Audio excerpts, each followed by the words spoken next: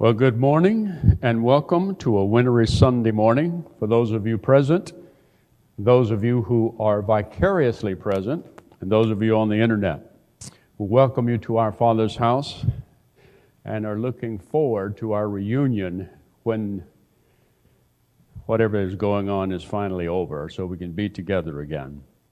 I want to remind you of something that many of you will have experienced in your past. When you would walk into the classroom, you'd sit down, and then the teacher would say, "All right, put your books away. Today we're having a pop quiz." And you'd hear that genuine groan in the guts of people. Well, we're going to do that today. I'm going to give you a pop quiz. But before you panic, I want you to know it's only 6 questions, and they're true or false. So let's take a look at these true or false questions, and then we'll take a look at the answers together, all right? The first one is this. God the Father and Jesus Christ are equally divine. True or false? You can record it on your phone or whatever you have to scratch with. The second question is, Jesus is a hybrid, partially divine and partially human. True or false? The third is, God the Son is uncreated. True or false? Number 4, the Holy Spirit is a force. True or false? The Holy Spirit is less divine than the Father and the Son. True or false? Father, Son, and Holy Spirit are 3 different names, listen carefully, are 3 different names for one divine person. True or false? Now, let's look real quickly at the answers. To the first question, God the Father and Jesus Christ are equally divine. The correct answer is true. But you need to recognize that had to be stated. The Council of Nicaea in 325 affirmed that the Father and the Son are one of the same divine essence and condemned subordinationism, which teaches that Jesus is inferior to the Father. We're going to spend some time on this one this morning. The second question, Jesus is a hybrid, partially divine and partially human. The answer is false. Apollinarianism, condemned at the Council of Constantinople in 381, taught that Jesus is not equally human and divine, but he's one person with one nature. Jesus has a human body and a human soul, but a divine mind. That's false. The next question. God the Son is uncreated. The answer is true.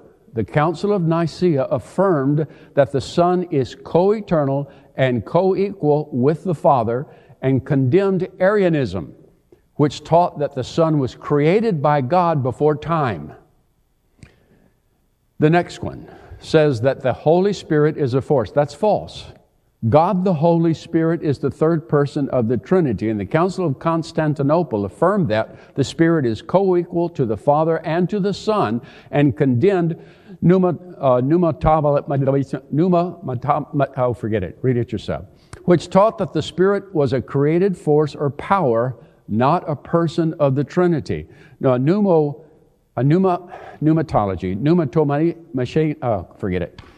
is one who's hostile to or denies the divinity or the personality of the Holy Spirit.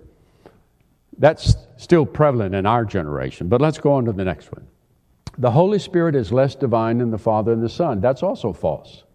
Because, again, subordinationism ranks Father, Son lower than He, Spirit lower than He. No, they're co-equal, co-eternal, of the same essence. The Council of Nicaea is going to produce a creed that speaks exactly to that.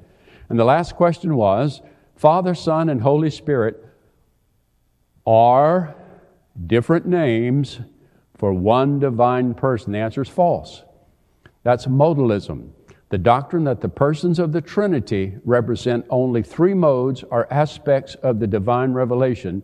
They are not distinct and coexisting persons in the divine nature. Now, some of you will recognize that as churches within the United States and elsewhere, they hold to this doctrine that God is one, but He has three different names or personalities depending on which mode He shows up in. I'll leave that for your discernment. Now, those questions I extracted from a particular research document. And there's another on the state of theology in America. So I have selected some results of this nationwide survey to share with you how Americans are thinking.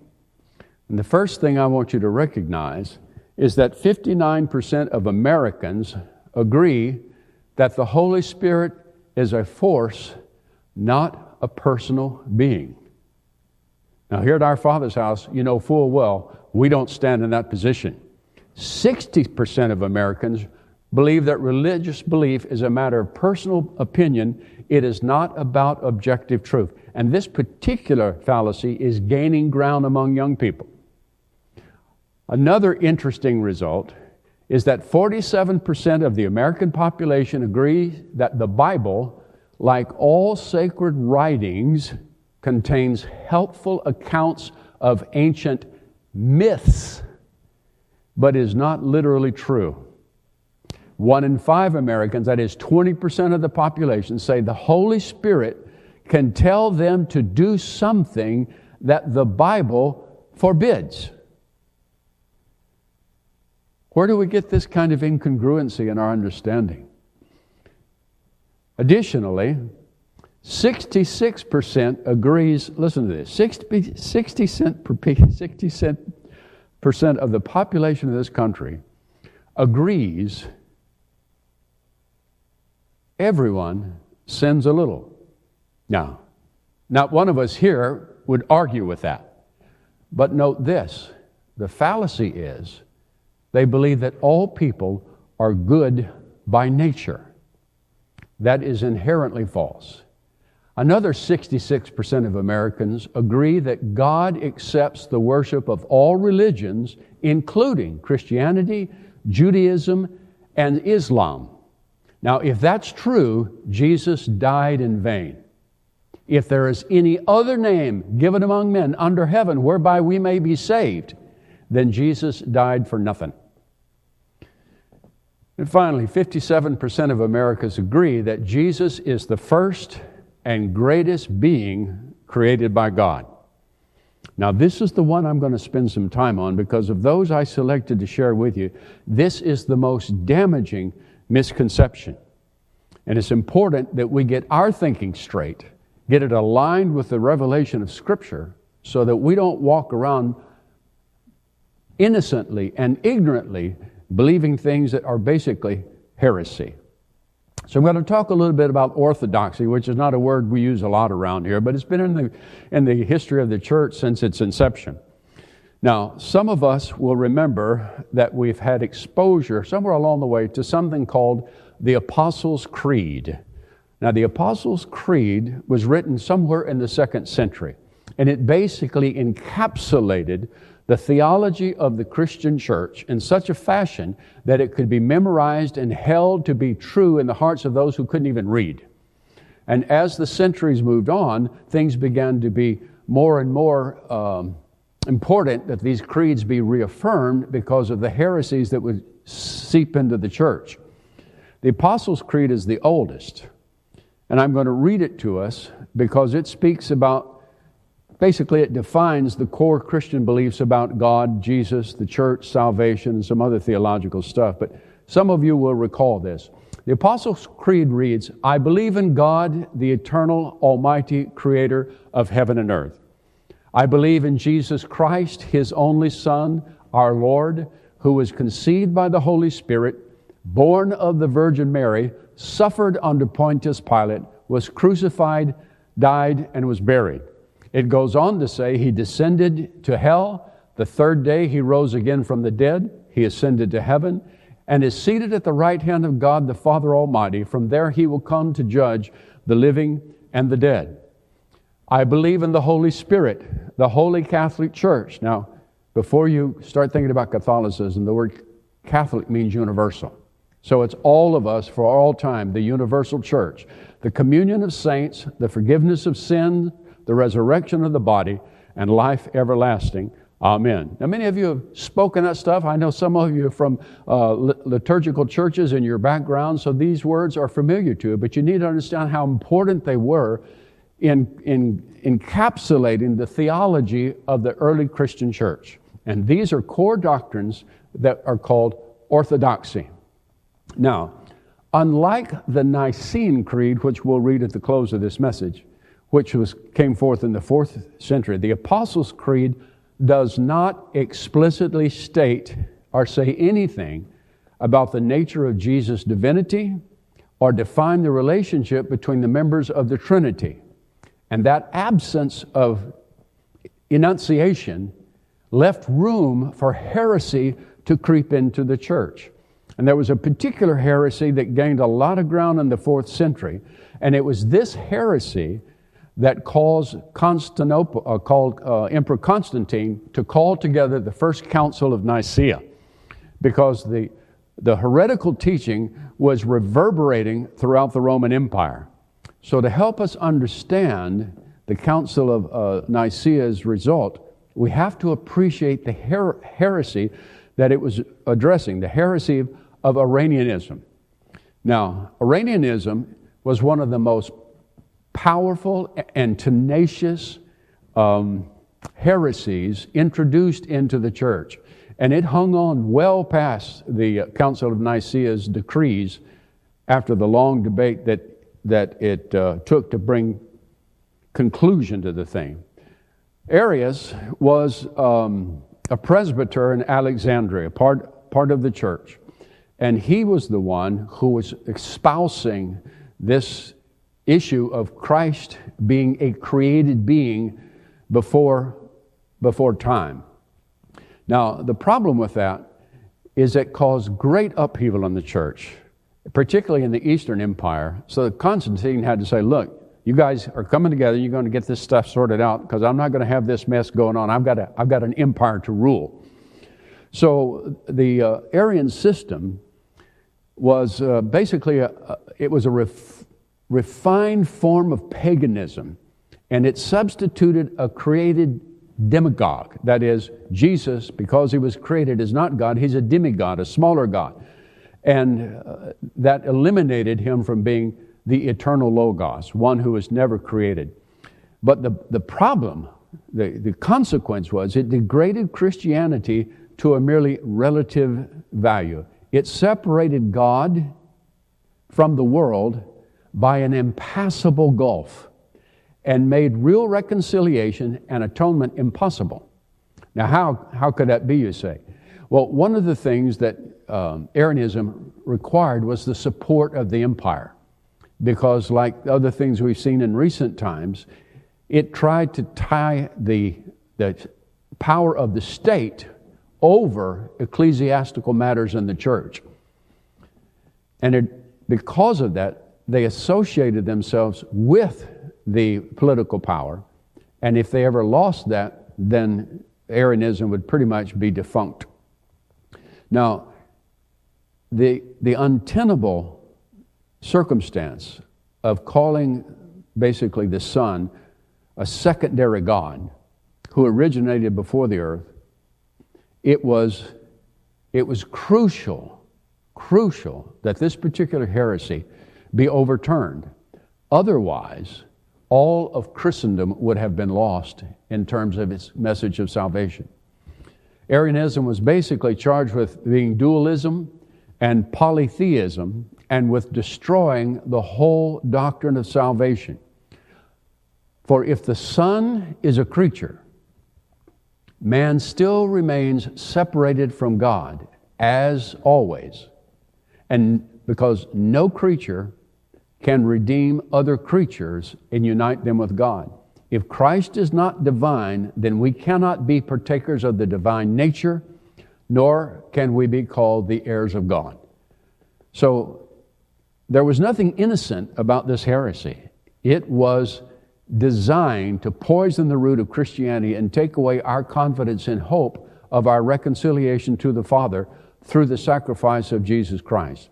Now, I'm not going to pursue that any farther. There's all kinds of materials available in theological libraries. You can look up all kinds of stuff on the internet, or if you have the Logos Bible software, you can tear into this and go on and on. But the issue that I want to focus on is this distinction of trying to separate Christ from the Godhead as being co-eternal and co-equal. Okay?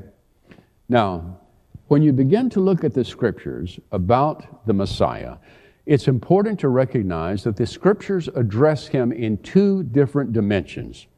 The first is his eternal dimension, and the other is his incarnate dimension. Remember, he emptied himself of all his godlike powers and took on the form of human flesh. He humbled himself even to the point of the death upon the cross.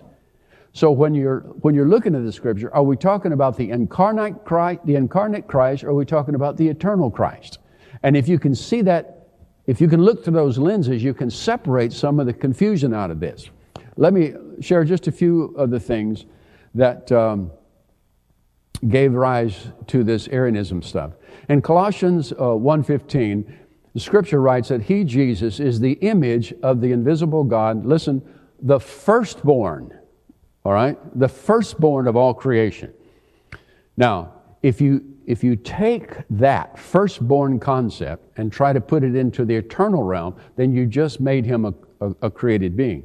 But when you're talking about him having an incarnate life, you begin to see that Scripture through a different lens. Additionally, in Acts chapter 2, verse 26, on the day in which Peter was preaching his first Pentecostal sermon on the day of Pentecost, he concludes in this fashion, "Therefore let all the house of Israel know for certain that God hath made Jesus both Lord and Christ."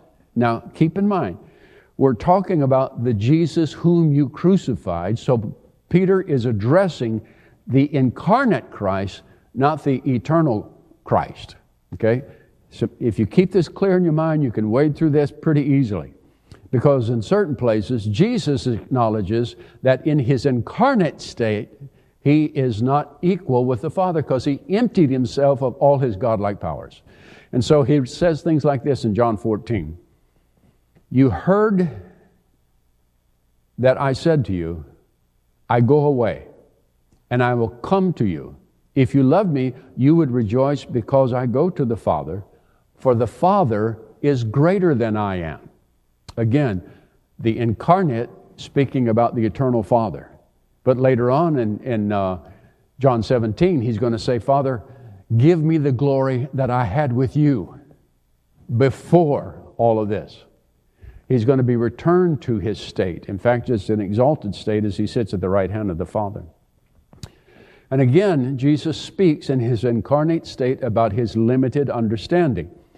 "But of that day and hour no one knows, not even the angels in heaven, nor the Son, but the Father alone." Now, if you lay hold of that, you're seeing that the Son is saying only the Father knows. Now, that's not eternally true. That's incarnate truth. Because in Revelations, we find that John has an angel come to him to tell him what the Son knows that the Father said. So you cannot say that Jesus, the resurrected Christ, the eternal God, does not know these things now. We have the very record in Revelation that undermines this particular statement of an incarnate Christ. So when you take a look at that, it becomes less confusing. So where do you go to take a look at this thing called the eternal Christ? The one who was always part of the Godhead and involved in the creation, as they who said, "Let us make man in our image," collaborated together in a community of persons. Well, the prologue to John, the Gospel of John, is the premier statement about this. It says, "In the beginning was the Word, and the Word was with God, and God was the Word." The same was in the beginning with God. Now, if we go back to in the beginning, what do we find? We said, in the beginning, Genesis chapter 1, verse 1, in the beginning, God created the heavens and the earth. You come back to John chapter 1, and you find that in the beginning, is actually reflected here in what John is saying. In the beginning was the Word, and the Word was with God, and the Word was God, or God was the Word. The same was in the beginning with God, and without Him was not anything made that was made. And then John goes on to say, having established that eternal point of view, he goes on to say that the Word became flesh and dwelt among us, and we have seen His glory, glory as of the only Son from the Father, full of grace and truth. In the beginning was the Word, and the Word came and dwelt among us. Now, additionally, we have some testimony of the words of Jesus Himself regarding His own divinity. For instance, Jesus is talking to the Pharisees, and He makes a scandalous statement in John chapter 8. He says to them, "Truly, truly, I say to you, before Abraham was, I am." And so they picked up stones to kill Him, and He escaped from them. Now, why would you pick up stones to kill somebody who said they were older than Abraham? There's no basis for murder on that. So even if they misunderstood it to be only I'm older than Abraham, well, then he's just crazy. But what he said was, before Abraham was, I am. And they immediately knew exactly what he was saying when he used the words, I am. For when God came to reveal Himself to Moses in Exodus chapter 3, He says to him, I am who I am. Because Moses had asked, well, you're sending me to your people. Who shall I say sent me? And He said, go to them and say, I am has sent me. So the Pharisees knew exactly what Jesus was saying when He said, before Abraham was, I am. So He Himself is declaring His own role as God. Now, the thing I want to come to is this. If you believe that Jesus is the first and greatest being created by God, then you believe a heresy. Now, before you get too concerned for your eternal salvation, let me help you understand something. The fact that you believe a heresy does not make you a heretic. It just means you're ignorant of the truth. A heretic is one who campaigns against the truth, as Arius did. So as we think about some of the things that are floating around in the American mindset, those Americans come into the church and they bring these heretical ideas with them. And if you don't take time to research what it is you're believing, then you don't recognize that you are walking around in half-truth.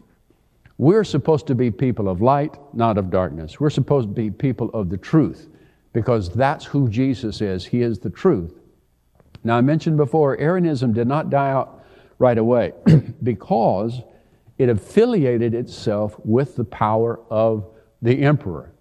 So its resurgence would happen whenever a new emperor over the empire saw benefit in taking authority over the ecclesiastical matters of the church, which was pretty widespread as you begin to read through the history books. Now, what came out of the First Council of Nicaea, and understand Arius and his guys were there, they were lobbying for wording, but they got trumped. And as I read to you the Nicene Creed, you're going to recognize how they put down his heretical theology. Here's how the creed reads, and we don't typically read this one very much, but given the context I've taught this morning, this is the result of that upheaval that the church fathers had to wrestle with and bring conclusion to for the sake of the gospel.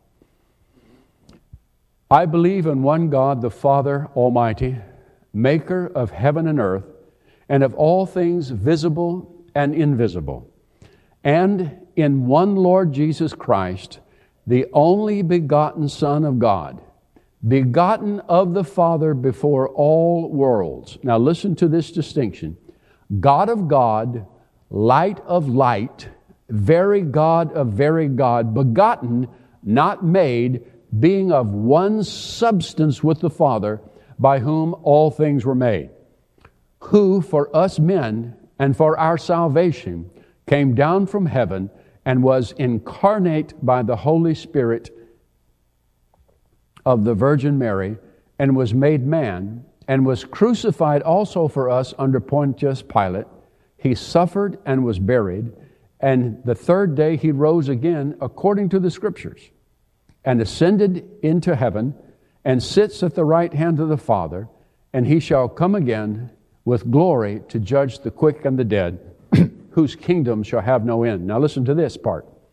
And I believe in the Holy Ghost, the Lord and giver of life, who proceeds from the Father, and the Son, who with the Father and the Son together is worshiped and glorified, who spoke by the prophets. And I believe in one holy Catholic and Apostolic Church. I acknowledge one baptism for the remission of sins, and I look for the resurrection of the dead and the life of the world to come. Now, in reference to, I acknowledge one baptism for the remission of sins, keep in mind, by this point, Constantine was now the emperor. He embraced Christianity as his religion, and from that point forward, you became a Christian by being water baptized. It had nothing to do with being born again. It became the ritual of the church, because those who could read political winds decided they'd better be part of the emperor's religion.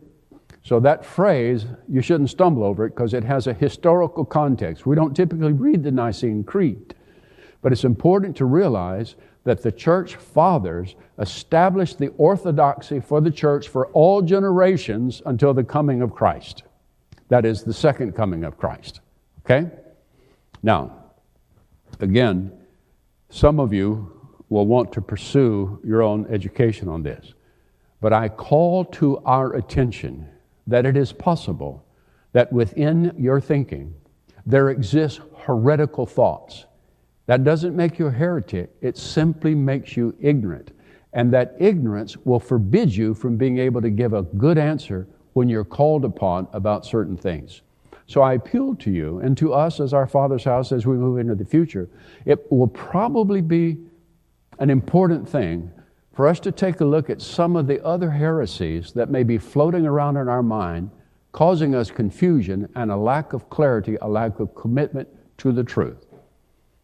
Now, I have spoken these things out of history. I have spoken these things from the Scripture. But speaking them is not enough.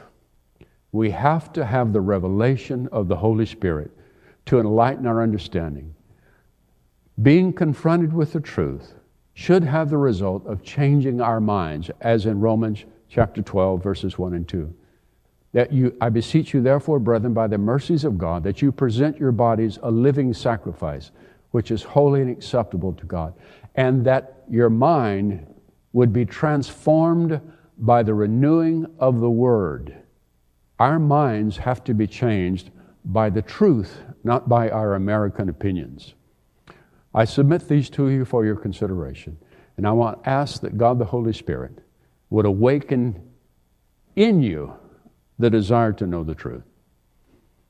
Father, to this end we commend this hour, and I ask that the spirit of wisdom and revelation would attend all who are under the sound of my voice and will be through future downloads.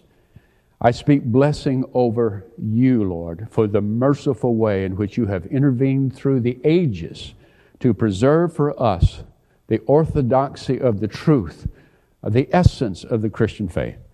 And may we, as those who are your representatives, become better equipped to respond to the chaos in the minds of American people and others in this world who share those same heretical thoughts. I pray as we move forward in this series that you, Lord, would open the eyes of our understanding, that we might be able to comprehend with all the saints what is your glorious inheritance in us as we represent you to the nations. I seal this before you in the name of Jesus Christ our King. Amen.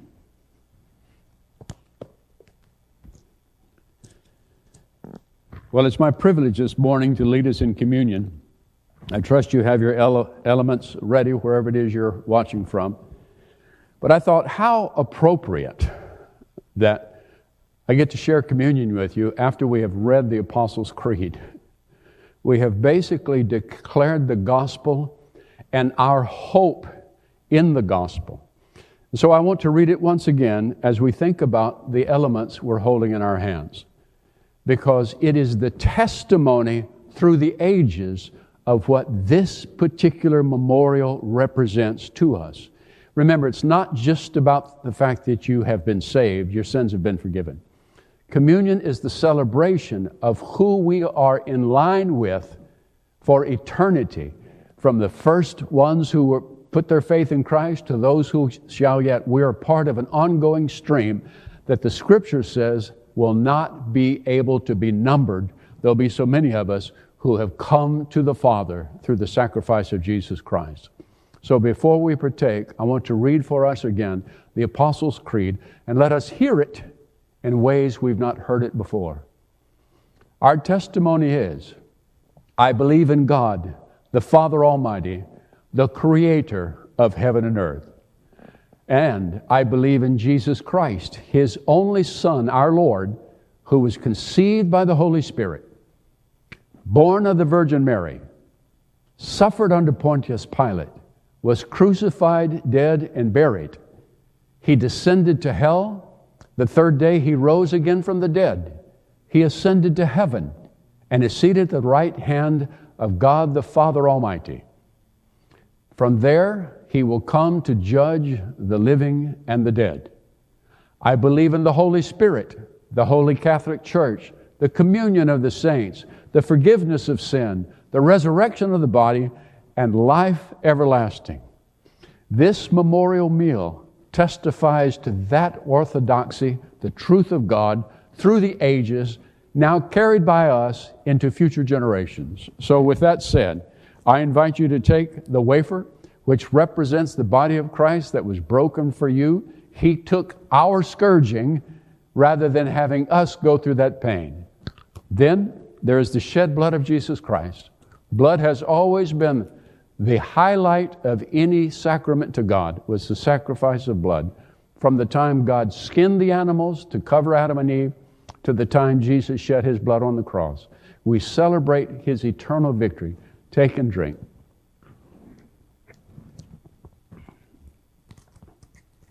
Well, I hope you've been encouraged today. I certainly hope you've learned something, got some cobwebs out of your mind.